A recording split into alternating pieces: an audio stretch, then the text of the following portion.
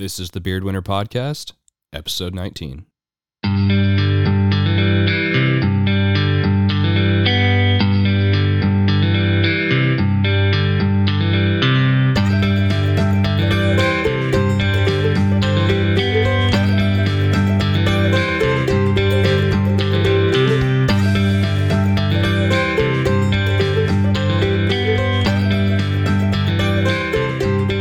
Thank you, everybody, for tuning into the Beard Winner Podcast. Today, I am excited to have a really inspirational fella, Ken the Content Coach. Out of Kentucky, Ken has 20 plus years of experience with creating various forms of content. There truly is a presence when he joins a live stream. I met him through the bearded community, and his positivity and encouragement are a force to reckon with, which makes me over the moon to have him as our first guest on season 2. So without further ado, welcome, Ken. How are you? I appreciate you having me. Hey man, I appreciate you coming on the show. As I said in the intro, I met you on a live stream, and the bearded live stream, it seems like we're both into beards and we both sport the facial hair, and you are truly a force to reckon with when it comes to being positive, and people always sing your praises as soon as you jump in. They're your biggest cheerleader. So just to kind of start things off, how did you get to where you are today? So I started with a beard channel, actually. I started in content creation after watching, so Dan C. Bearded was the first content creator that I found that was into beards. I found him because I've been trying to grow a beard since I left the Army, and my beard was always just terrible. And, I wasn't using products. So I started searching for, how to use products, what are good products, because I was doing what everybody else does when they start, right? I was buying stuff at Walmart, using whatever I was washing my hair. I had hair at one point, whatever I was doing there, I was using, and just the beard never looked good. So I started searching YouTube for beard tips, and I found Dan's morning routine video. So that's how I got into the beard community. After a while, I decided to start making videos also. It seemed like a fun thing to do. So that's where that started.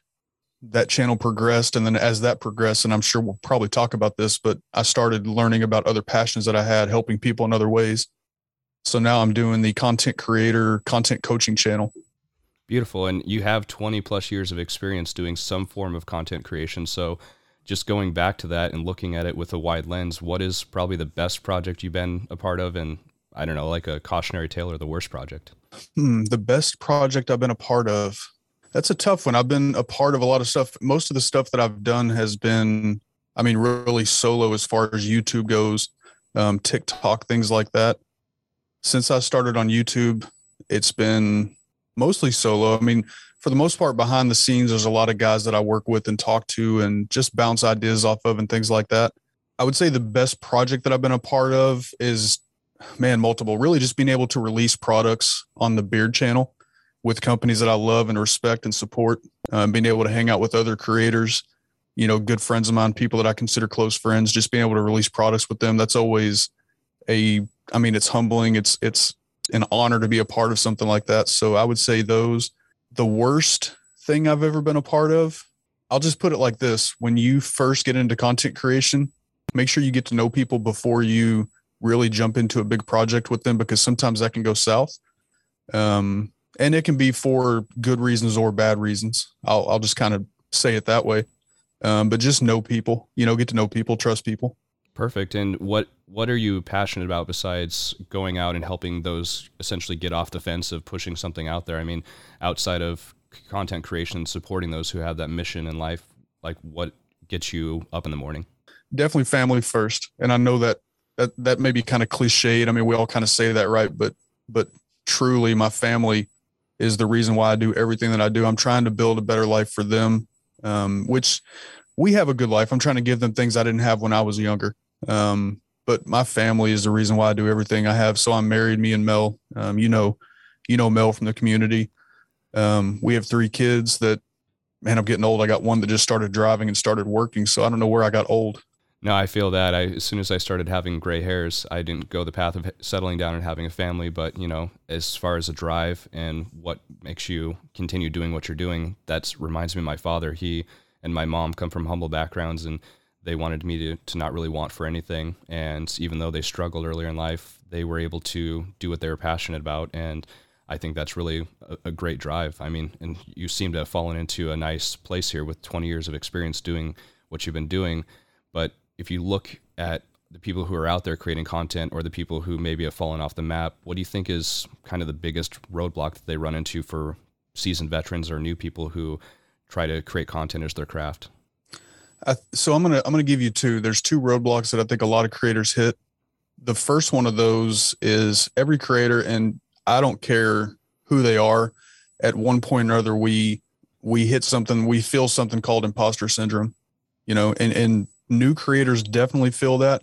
I think even seasoned veterans can feel that also. They've dealt with it enough. They know how to deal with it.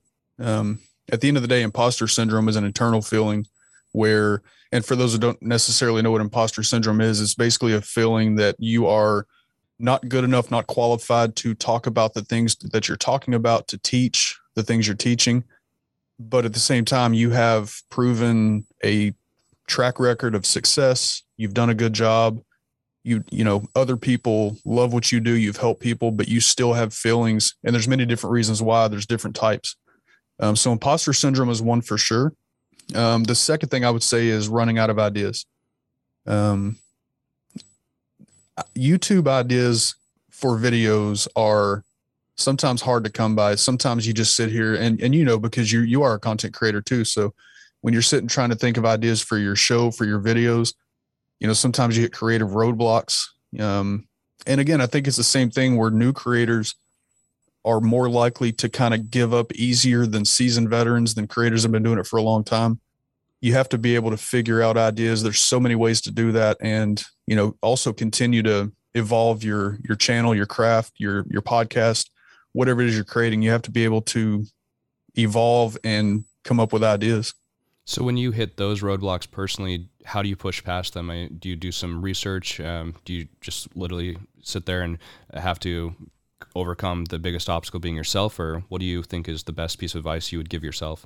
So yeah, with imposter syndrome, definitely that's an internal thing. That's something that we have to just kind of push ourselves through. Luckily, I've always been a mentally strong person. Now, that doesn't mean I don't have my moments, because I certainly do. And when I have those moments, I'll just kind of sit here alone, listen to music, think, chat with Mel, chat with people I trust, whatever. I know that I'm good at what I do. I'm not the best. There's so many ways I could do things better, but I know I'm good at what I do. And so when I do have those moments where I'm feeling imposter syndrome, or I feel like I'm not qualified to talk about this subject, I just find ways to push through it. And that's what you have to do. Anytime somebody feels like they're not good enough, or they're not qualified, or, whatever feeling somebody may have about what they're doing. And that's not necessarily only a content creation thing. This can be for any field, anything somebody, their job, their career, anything somebody's doing. But when you have those feelings, you have to figure out a way internally to deal with that. Sometimes that's talking to other people. Sometimes that's just sitting, convincing yourself that you're good enough. At the end of the day, we're all good enough. We just have to figure that out in ourselves and push past that.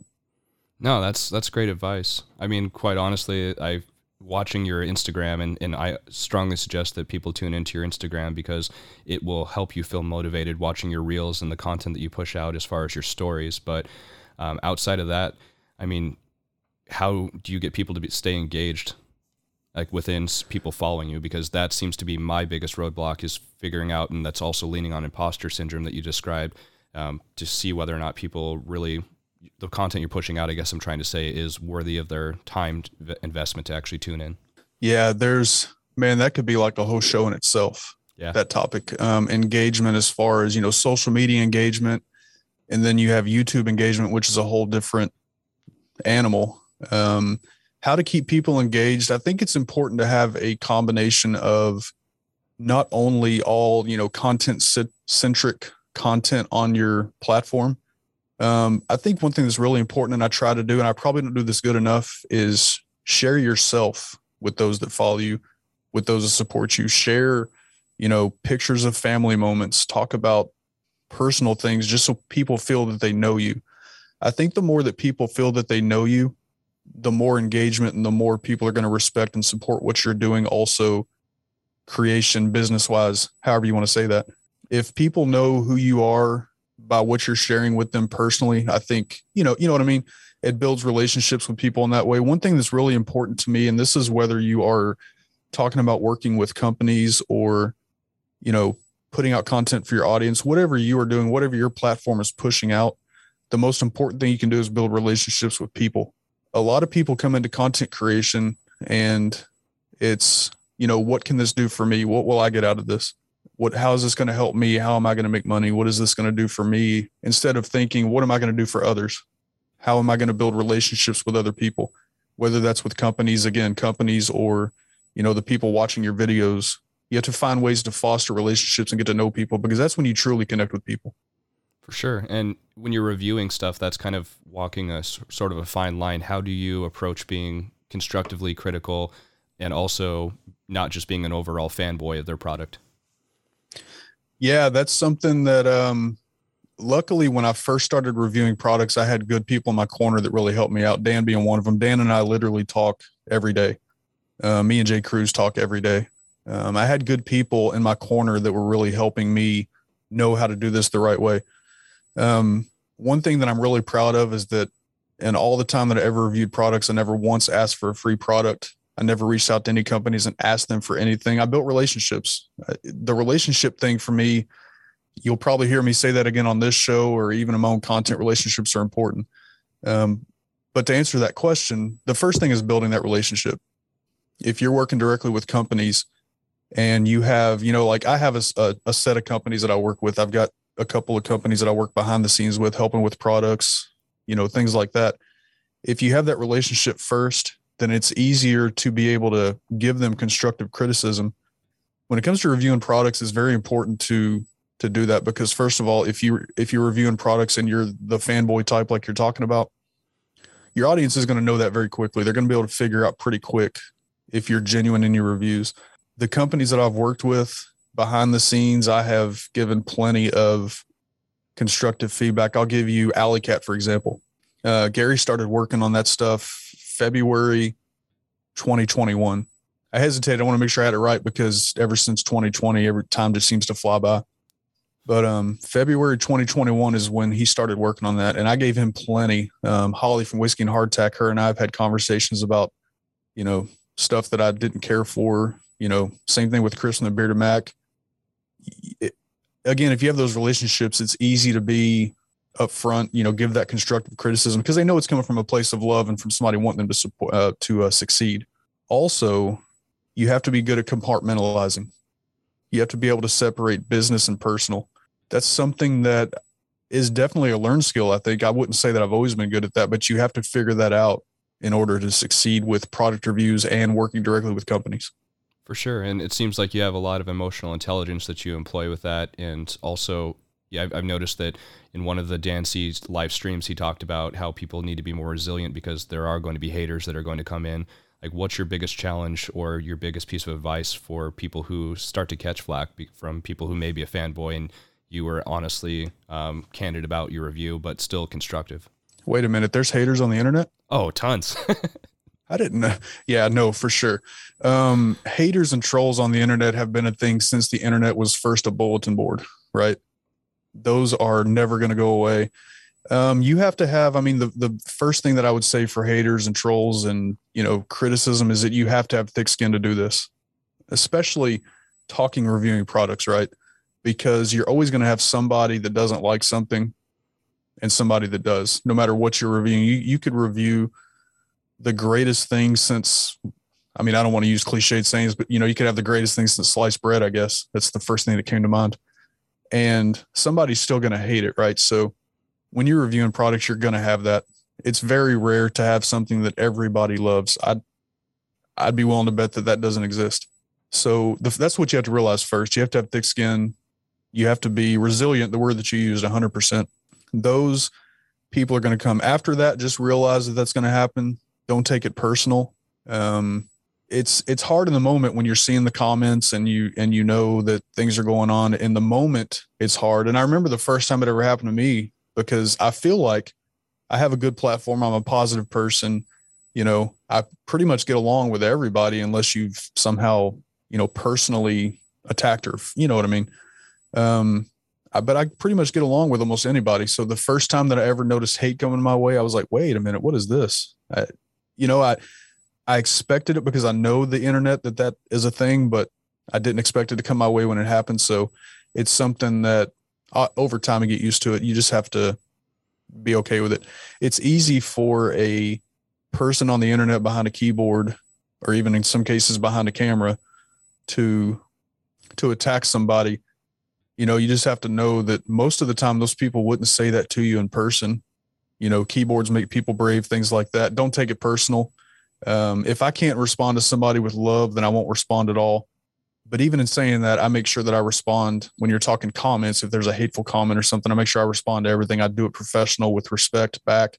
You know, there's another thing to that too. You never know what somebody's dealing with or going through. There's a saying that's true that I believe 100%: hurt people hurt people. And you don't know what somebody's dealing with. You just kind of have to hope that maybe there's something you can say politely, respectfully back to them that may help them. And if not, that's okay too. Maybe one day they'll come around, but yeah, just be ready for it, deal with it.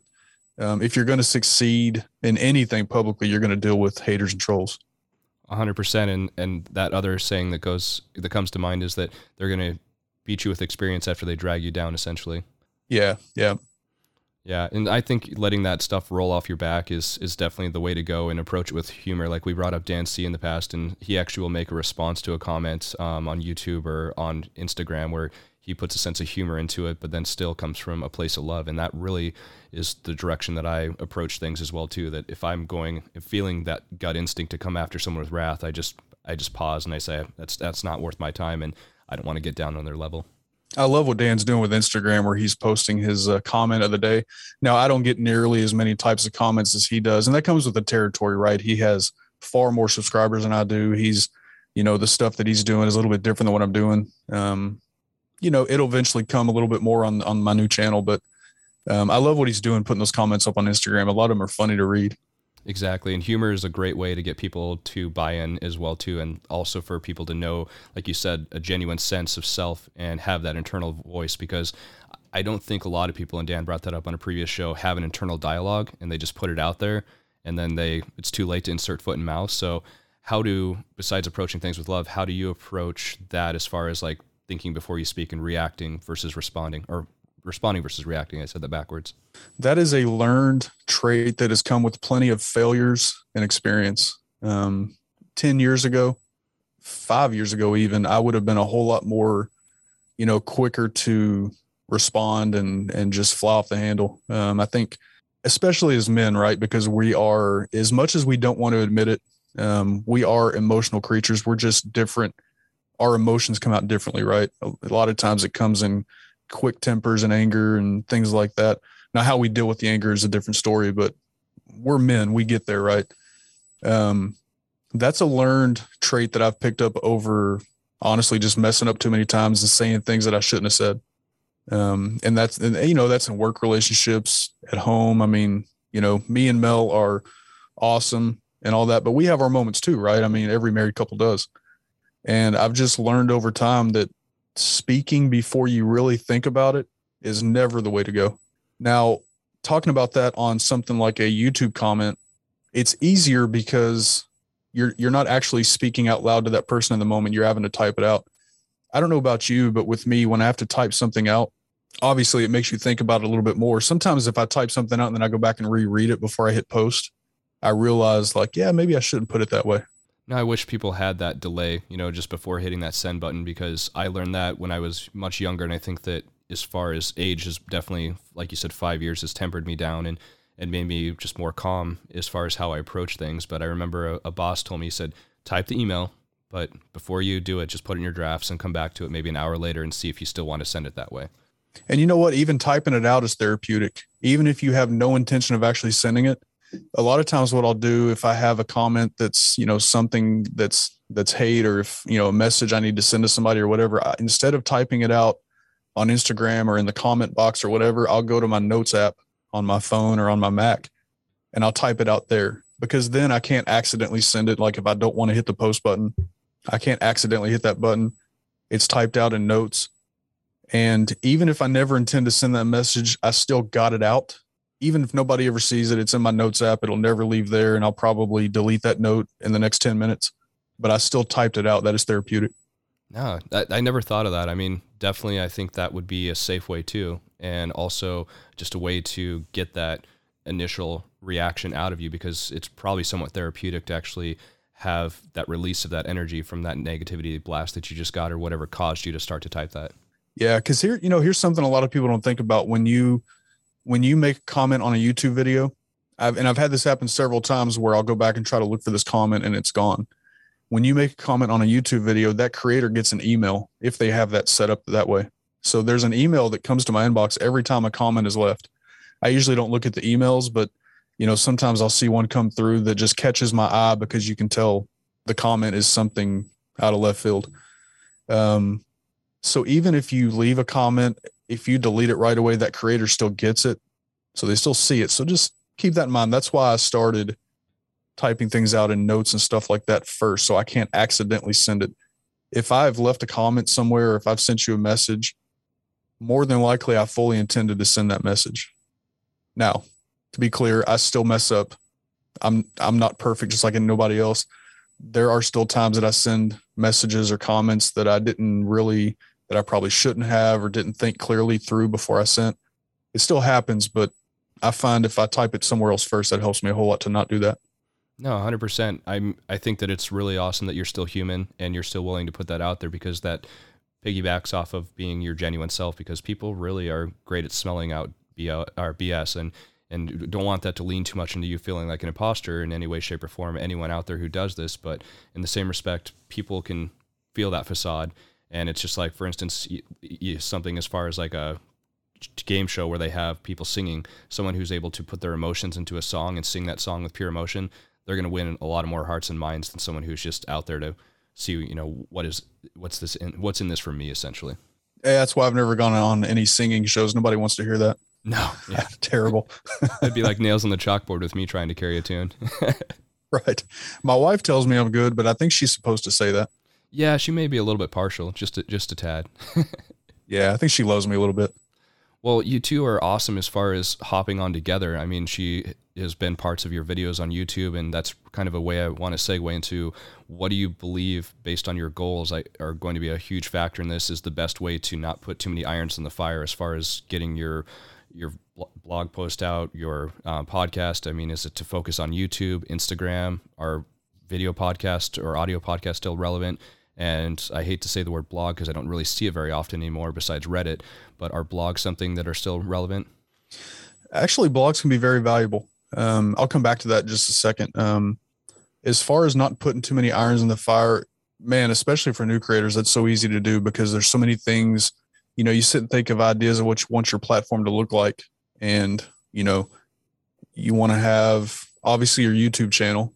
Most of the time you want social media.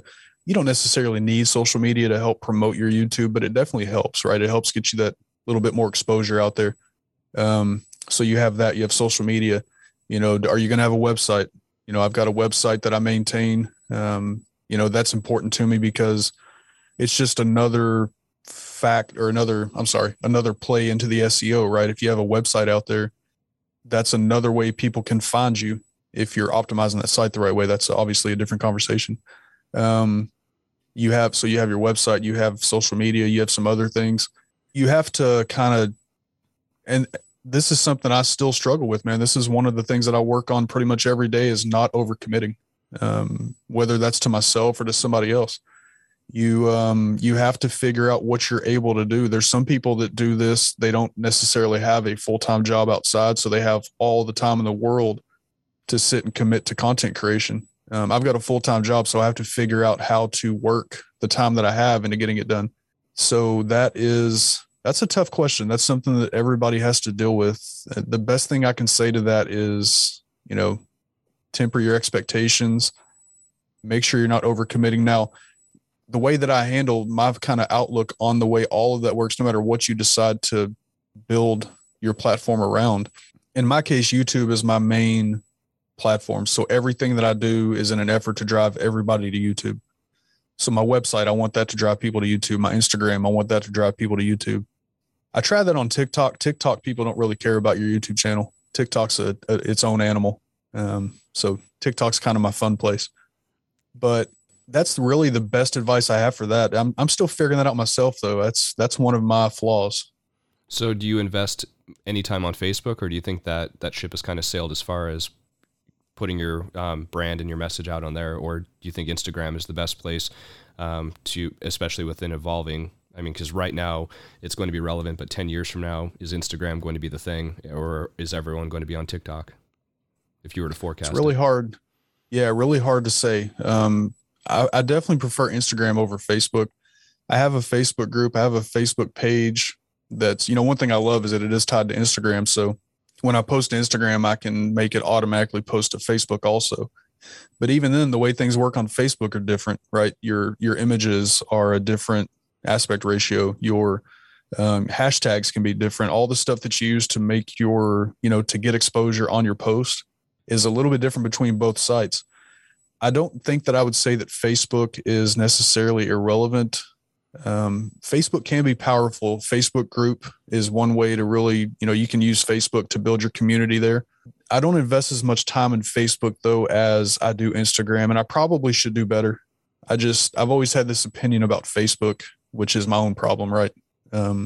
I think for me, what I've noticed so far right now, Instagram is definitely probably is what's getting me the biggest exposure. Instagram keeps evolving. They're evolving reels, stories. They keep adding features that help creators. Facebook hasn't evolved much. And it's funny because they're owned by the same company, right? So yeah, Instagram for sure. Will TikTok ever take over that? I don't know. TikTok is definitely a powerful platform. But like I said a second ago, it's its own animal. TikTok is kind of my play area. I've started to get more serious on TikTok, trying to stick directly to my niche.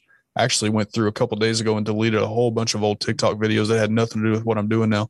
But I think TikTok can be powerful in other ways for actual businesses. And what I mean by actual businesses, because Ken the Content Coach is a business. I'm just not a big, well-known business now. And obviously I'm going to be an ultra niche business because it's content creators. But businesses like, Skull Shaver, for example, I'll use that just because I work with them. Businesses can use TikTok in a way to kind of get their brands out there. Instagram also, I don't know. I'm really not sure about that. If TikTok would ever take over IG, there could be something else that comes along we haven't even heard of yet. That's the thing about social media. It evolves so much and so often. And it's adapted a lot, because I think that the reels that are coming from Instagram are definitely influenced, at least in what I've observed, in my opinion, of what is created on those short little videos from Snapchat. Yeah, I actually meant to say that this time, and then TikTok as well too. So I think that being adaptive and knowing what's out there is really a good path to go, as well as exploring it and keeping on brand. Because, you said TikTok is going to be more of your fun place, but also when you remove those videos, were they just not on brand, or what was the motivation behind deleting those? Yeah, see, and that's where I'm trying to figure that out, right? So TikTok is, so the TikTok videos, now to what you just said, first of all, TikTok has definitely had a huge influence on Instagram and YouTube as far as reels and YouTube shorts go. Instagram is doing some things better. TikTok's doing some things better. That's just kind of how that works with any, companies. But TikTok's had a huge influence on not only those style of videos, but also audience attention spans. Because on TikTok, it's like 7 seconds. 7 seconds is your target video length, right? There's other video lengths, but 7 seconds is kind of like the thing with TikTok. You have to hook somebody in your first like 2 to 3 seconds. If you don't hook somebody immediately, they just scroll past, that finger moves up. So they have definitely had a huge influence. And sorry, what did you ask me just now? No, I honestly was going to see whether or not it was somewhere to where, like, why the videos were deleted, whether they were just not on brand or. Yeah, that's it. So I was trying to figure out how to use TikTok. 2 years ago, I said that I would never use TikTok. I thought TikTok was dumb, and I'm never going to be on TikTok. And now here I am on TikTok with, almost 6,000 followers. TikTok can be powerful. The reason I deleted the videos is because when I first started my TikTok, I didn't really have a path. I wasn't using it properly for my niche. So I was doing just whatever was trending, trying to get my video out there so it would go viral, so I would get followers that way. I figured out that's really not the way to do it. There's this whole conversation for all the platforms about how do I go viral? People always ask, how can I go viral? I want to go viral. For me, going viral is not the goal. And that's something that I've figured out because when I started TikTok, I had this perception of what TikTok was, and I've learned now what it truly is and what it can be used for. So the goal is not to go viral. The goal is to find your audience that needs your content. And so now it's basically the transition for me just doing whatever's trending at the moment to actually making every video on niche about content creation, trying to help other creators either through a quick tips video on TikTok or helping them find the content in other places that may help them to become, either become content creators or elevate their content creation. And also it breaks down barriers as far as equipment needs, because both of us are talking on microphones with boom arms, etc. And it's taken a while to build up the actual equipment that's needed. And you're also really good at saving and not being someone who wants to go out and grab something and put it on credit or something to that degree with your new camera. But when you're first starting, this two-pronged question, what equipment is basically needed if you want to do video and audio? And then secondly, how do you practice that restraint not to pull the trigger on something and kind of get the cart in front of the horse? Yeah. So what I tell every new creator, the order that I would focus on when you are starting a channel, when you're talking equipment, lighting first, because with lighting, you can make almost any camera look good. Not great, not perfect, but good, right? Next thing is a microphone. And it doesn't have to be an expensive microphone you can use, and we'll get to the phone in a second, but there's a lot of microphones that'll work well with a phone. I've got this camera's off to the side. I've got a microphone that I'm testing right now. It's the new, the brand new Rode mic. I'm testing that one. It's a inexpensive mic that works well with iPhones, with Samsung, whatever phone you have. So audio can be the difference between if somebody stays and watches your video. There's a lot of people that will watch a video with less than, 1080 quality video, but if the audio is bad, odds are they're going to click away and find the next video, because a lot of people listen to YouTube videos podcast style. So audio definitely important. And then the third thing is your camera. These iPhones, these Samsung cameras, man, I don't know what phone you have, but the iPhone 13 especially, the camera on this thing is fantastic. When I started Bluegrass Bearded, I had an iPhone 11. It was great too. My first, and I don't know the actual count. I just always say roughly 100 videos. I don't know how close that is to being accurate, but basically my point is, for the first year and a half that I was making videos on Bluegrass Bearded, I was using only an iPhone. That's all I did. And my videos still did well. They took off. I didn't have necessarily as good of video as you would have with an actual mirrorless camera or DSLR, but they make great video. Camera is not something you really need to right away spring for. So that's what I always say: lighting, audio. And I mean, speaking of that, what I was using with that was a $40 mic from Amazon that just plugged into my iPhone. So you can literally start a channel with a $30 ring light from Walmart, a $40 microphone, and then whatever camera you already have in your hand. You're walking around with a phone. I mean, most people have a smartphone these days. You have a camera right there. So that's all you need to start. As far as how I keep myself, they call it GAS, right? It's the gear acquisition syndrome. Mm-hmm. The way that I keep myself from doing that, first of all, I've been down that road of credit cards and buying things as soon as I wanted them. So I've learned that the hard way. Proud to say we have zero debt at this point other than our mortgage, and I plan to keep it that way. Yeah. Because I've gotten in trouble with credit cards. So that's where, for me, that's where that comes from. When you start a YouTube channel or any form of content creation, you want to make sure you're going to stick with it. And this goes for anything, right? I had somebody asking me about shaving their head the other day. Should they buy a skull shaver? And I was like, well, make sure that you want to keep shaving your head first, because that is an investment. It's more expensive than a razor you buy, Make sure that you're going to stick with it. Make sure that what you think you're going to do, make sure that's what you're going to keep doing. And then if you stick with that, then slowly upgrade your equipment. I didn't buy my first actual camera, my Canon M50, until over a year after I started my first channel. And that makes sense. I also had the gear acquisition syndrome with photography. I always thought that I needed to get the best possible body, the best possible lens, and not without even doing any research of whether or not that was going to improve my actual output of what I shot, versus taking what was free and going out and shooting and exercising that muscle. So I think that, like your credo says, is just just push record, and I'm probably butchering that, but as far as doing that, I think actually recording on what you have is probably going to yield better results than going out and buying a bunch of gear and then feeling overwhelmed with credit card debt. Because I've also bailed myself out as far as digging that huge hole with credit cards, and I've been there as well too. And I'm almost debt free without the huge burden of student loan debt. But in the same respect, I don't want to go out and buy something that I may not use a year from now. So I totally get that. Yeah, it's easy to do.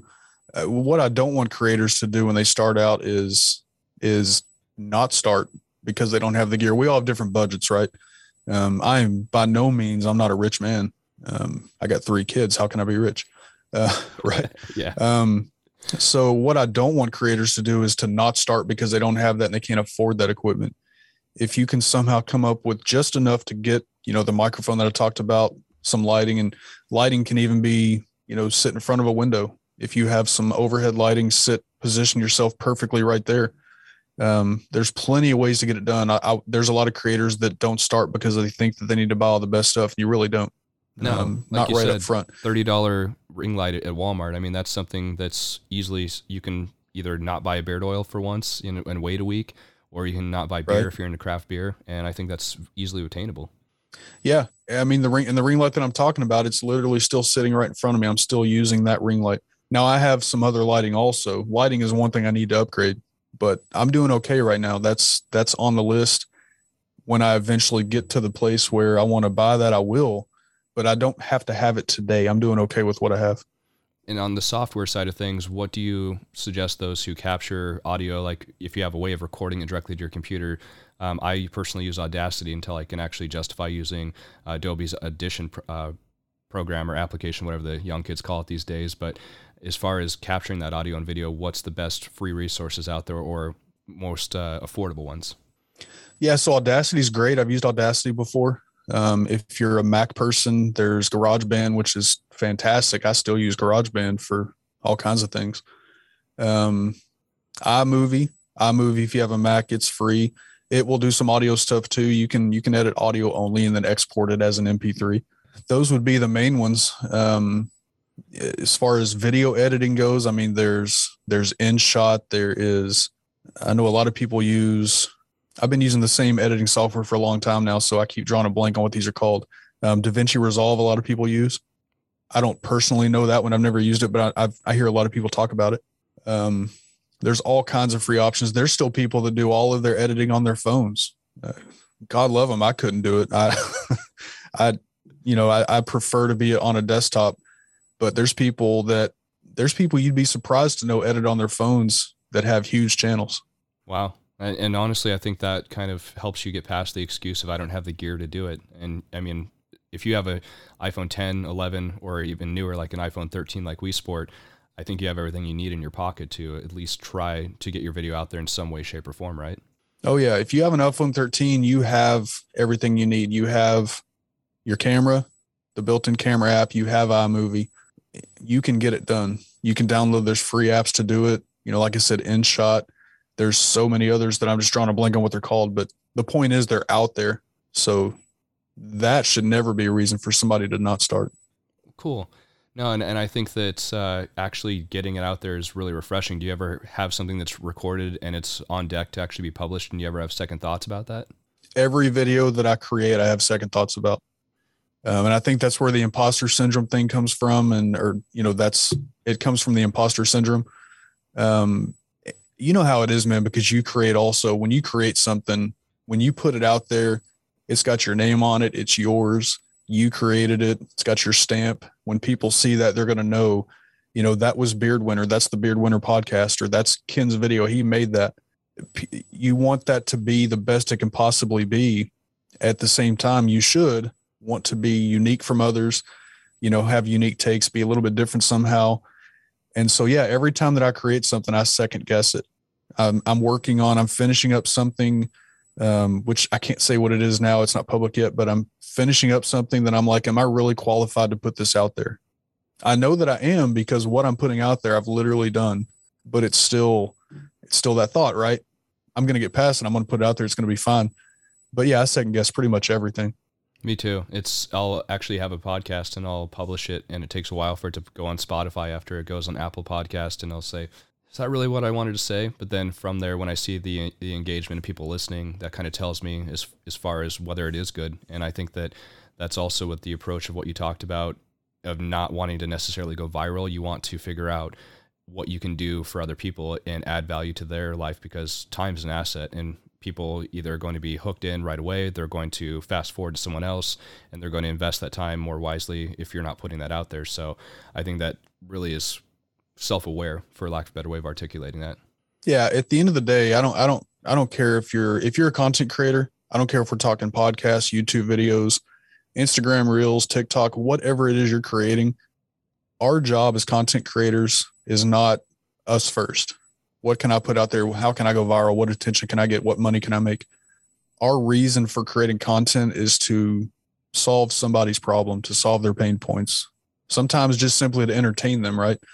I think where some content creators, where a lot of content creators get it wrong, is that, they think we do this for ourselves. I'm going to get rich doing this, or I'm going to get famous, or whatever. At the end of the day, if you're not solving people's problems, if you're not helping them somehow, then you really have no audience, because you haven't given reasons for anybody to watch your content. And obviously, what happens then. You really don't have a platform, right? Exactly. It goes away, and time is an investment, and it reminds me of Shark Tank as far as what Kevin O'Leary or Mark Cuban say on that show. Like, you're solving a problem, and those are usually the products that they invest in. And same thing with people who are looking for how to do beard care. They're going to find Dan C, or they're going to find yourself. Like, I found the Whiskey and Hardtack bar soap that they have, Sleepwalker, and I wanted to know how to use it because I had a buddy kind of tell me that it can crumble, or if you get it too wet, and you actually showed in your video that you keep it away from the water, and it's going to last you as long as you need it to use, and it's literally going to lather like no other material out there that I've ever seen. So that's in myself, as far as being someone who's getting into the bearded community and wanting to grow a better beard. I think that having the ability to search something and have that relevant video come up of how to style your beard, how to care for it, is going to help someone buy into that. Because I started listening to Dan's live streams and Jay Cruz's just because I know the value that they add. Like, even recently, Jay Cruz did a Valentine's Day special with Copper Johns, and he talked about, mental health being a big thing. And that's something that I focus on a lot with my podcast. So I think that is going to help other people. And like you said, don't be self-serving, want to serve your audience. Right. I'm kind of excited though that you found my video over Dan's. I'm gonna let him know. I like that. No, I'm kidding. Obviously I'm kidding. Yeah. And that's something too, that, talking about imposter syndrome and what drives you and what, do you second guess things and all that. When you hear, comments like that, when you literally hear from somebody that your video will help them, that for me, that makes it worth it. That's all I need to know. I had somebody leave a comment the other day on a Rodecaster Pro video that I have on my content creator channel. And they said that of all the videos that they've watched on how to use the Rodecaster, that I was the first one to explain why I use a certain setting. I use master compressor instead of compressing each channel individually. They left a comment and said that I was the first video that they've seen that actually explained why I use master compressor. And on one hand, I know that there are other videos out there that explain it because I've seen them. But at the same time, this person found my video and I was able to help him with that. So that's just like, okay, I'm ready to create another video. That's inspiring. It's humbling. It's motivating. No, 100%. So you actually had that proof in the pudding come out where someone said, hey, honestly, your video added value. And that actually makes me want to tune into your videos and watch that, because I recently acquired a Rodecaster myself. And quite honestly, it's like flying blind right now, because like similar to a camera, you should be able to get proficient enough with it to where you could use it in the dark and essentially use it without thinking as much. But that's where I think people need to check you out who are getting into content creation, whatever level they're at, whatever gear they have, and what are some of the best ways for them to do that. I mean, definitely KenTheContentCoach.com is a great place for a jumping off point, and also Ken_the_content_coach on Instagram. But how would you suggest people reach out to you? What's the easiest way for them to get in touch with you, man? Yeah, so definitely, my YouTube channel, Ken the Content Coach. My email is ken@kenthecontentcoach.com. I'll literally, if somebody emails me, Instagram would be, between email and Instagram, those are usually the two best. I'm usually always looking at one of those if I'm awake. But if somebody messages me and needs help, I will always get back to them. It may not be immediately if I'm sleeping or if I'm filming or something, but I'll always get back to people. And even if there's something, somebody asked me a question, they sent me an email the other day and asked me something about vMix. vMix is another live streaming platform. I've never used it. I've always been a Mac guy. vMix is Windows only. So I know nothing about vMix, but I knew who to direct them to. So I sent them to another creator friend of mine. I'll always get back to you, even if I don't know the answer. I'll help find you the answer. And I could attest to that. I mean, my first message was just, I think someone introduced you on one of the live streams, is either Jay Cruz or Dan, and I reached out to you just to see, what it was like to work with you. And honestly, you were real receptive. You asked what kind of microphone I had, and then even pointed me in the direction of someone who does podcast content creation as well too. I haven't, to be honest, really reached out to that person, but I'm really happy that I've had the chance to sit down with you and also meet you and hopefully become a friend of yours and gain that mutual respect and trust that everyone else has built. Because like you said, just whole big picture, when you're working with anyone, you can either make or break it with the relationships that you build or the ones you cease to build. Yeah. And I'm honored you asked me to come on. I mean, honestly, my platform is no better than anybody else's. You have a platform, so I'm honored you asked me on your platform. I think I'm opinionated about this topic. I think there's a lot of creators that blow up in subscriber counts, whatever, and they get big heads and, think that now my platform is too good. I will never be that person.